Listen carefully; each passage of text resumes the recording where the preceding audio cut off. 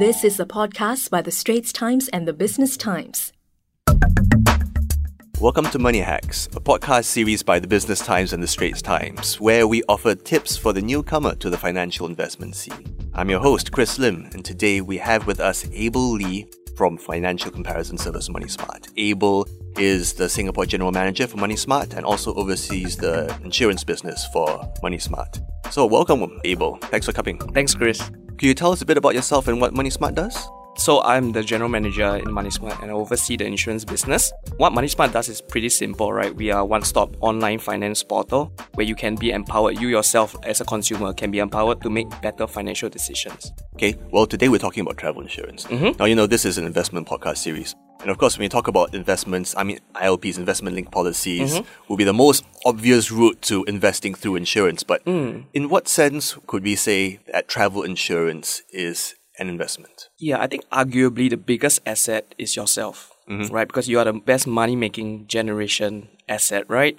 And when you look at travel, when you travel overseas, post 9/11 in 2001 to even the recent Hong Kong protests, right?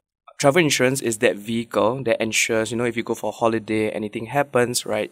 It insures you, right? It makes sure that whatever you spend on like medical, maybe a loss of baggage, you can get back your returns and you can get back compensation from travel insurance. Okay, so it's investing in yourself and it's preventing loss as opposed to growing your funds, which is what, say, an ILP might be about in the long term. Correct. This is about preventing loss of your funds. So what's the step-by-step guide to choosing travel insurance, from the basics? A good step-by-step, right? Just 3 steps, very simple. Number 1 is to compare premiums and value. So for example, what I mean by that, a travel insurance can go as low as $9, right? It can go as high as, say, $40, $50, depending on the destination and the number of people. There's certain key benefits to look at. One would be overseas medical coverage, right? Something happens overseas. Things like loss of baggage are things that are very common to compare. So that's step 1. And step 2 is actually to look out for reputation around claims. Go to a trusted financial portal. Most of them would have something like an editorial about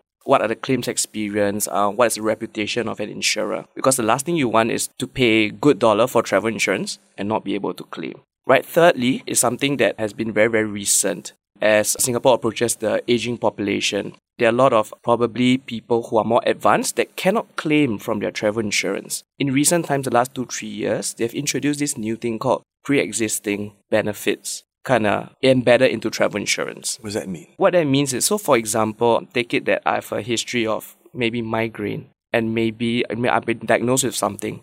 And I'm not sure because if I go overseas, something might happen and my migraine would be triggered. If I purchase a travel insurance that covers pre-existing illness, it will assure me that whatever happens overseas, because of my migraine, is actually covered. Okay. Yeah. So 3 steps, compare and then check out the reputation of the company whose insurance package you're considering. And then make sure that if you have any pre-existing conditions that they are indeed covered. So make sure that it really suits your needs, especially if you have any special needs. Correct. Okay, but can you explain to us why it goes from, for example, $9 to $49 and sometimes over $100? Why the big range in prices? It makes it hard to choose. That's correct, Chris, but I would argue that it's actually very simple to choose. The big range actually depends on where you're going, how many people are going with you, and the country that you're going. As a rule of thumb, the further you go, it's more expensive.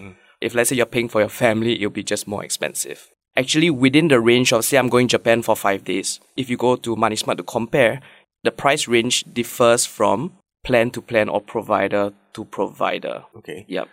How important is it to go through the nitty-gritty, the big chart, and try to look for the apples-to-apples comparisons between various plans and then go line by line? Do you have to do that kind of thing when comparing? Or, for example, does MoneySmart break it down for me so that I don't have to go through the tables that make my eyes water? Correct, exactly right. And that's what our site does. We actually simplify very complicated financial jargons. So through the comparison, you can make a very, very easy comparison. But my advice is, do look at the policy brochure or the policy document that you're actually purchasing, right? Just as a final check. If you like Money Hacks so far, please subscribe to Money Hacks on Apple Podcasts, Google Podcasts, or Spotify, and like us and give us a rating. And now back to our conversation about travel insurance with Abel Lee from MoneySmart. So, Abel, thanks for the tips you've given us and the 3 steps to start choosing insurance. I still have some questions. Is there a best time to buy travel insurance? How far ahead of traveling should you buy travel insurance, for example? Typically, that's a question that is very hard to answer, right? But I can give you data around it. So number one, typically most people, through our travel insurance survey that we did in-house, right? Typically most people purchase travel insurance only after they buy their plane tickets and their hotel purchase. So that's the golden window. But if you ask me, the best time to actually purchase travel insurance is actually before you purchase hotels and flight This is news tickets. to me. Please break it down for us. Why? In a typical travel insurance policy, there are coverages that ensure trip cancellation and things like that. So for example, look at the Hong Kong protests. If I purchased a travel insurance before the Hong Kong protest and before I bought all my hotel tickets and flight tickets, right? Before the event happened and before I bought it, I could claim on all those things. So the general rule of thumb, my advice is to buy as early as possible, especially when you already made plans to go Hong Kong, just buy it. Because if you wait any longer, you might run into the event happening in Hong Kong and nothing can be claimed after that event happening. Well, that's a very sobering and concrete example. Basically, at the moment you know the period Correct. you're going to be traveling, just buy first. Correct. So that when things start happening, you are covered. Correct. Does that mean that, if I decided, okay, I'm going to go to Hong Kong right now, and then in this order, I quickly buy plane ticket, book a hotel immediately, and then right after that, within the hour, buy insurance, I still wouldn't be covered by any disruptions from the Hong Kong protests, etc.? I think that will really depends on when the protest starts. So if let's say, you were buying your hotel ticket and your flight ticket and just nice the protest starts then, and you only buy the travel insurance later, then the travel insurance would not cover that event.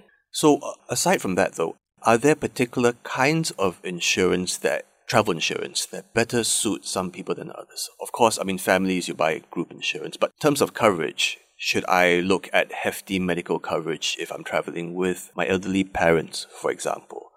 Or if I am in a job that with frequent meetings or disruptions, or I have to fly at short notice for product launches, whatever it might be, do I focus on terms that allow me to claim for more fees, cancellation fees and things like that?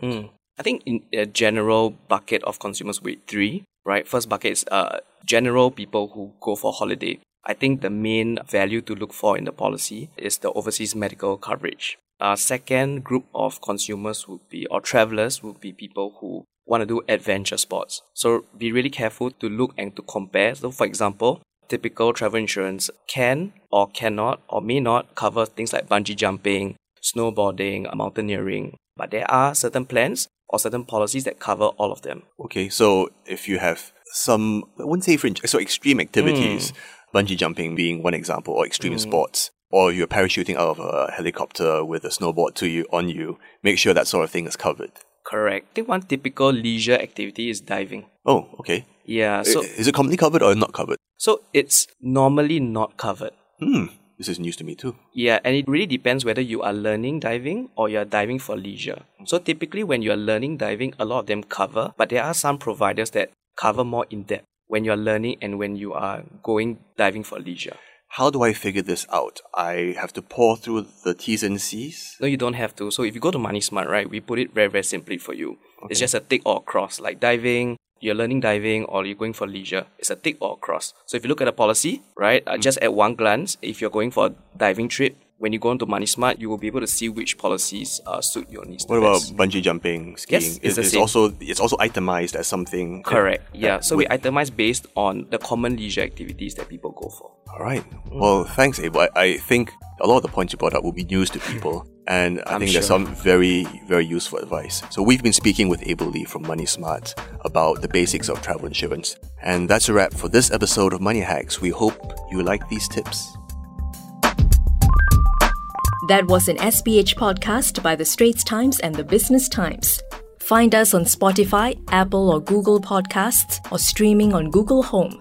Do feedback to us at podcast@sph.com.sg. You can also check out more podcasts on various topics at The Straits Times and The Business Times online.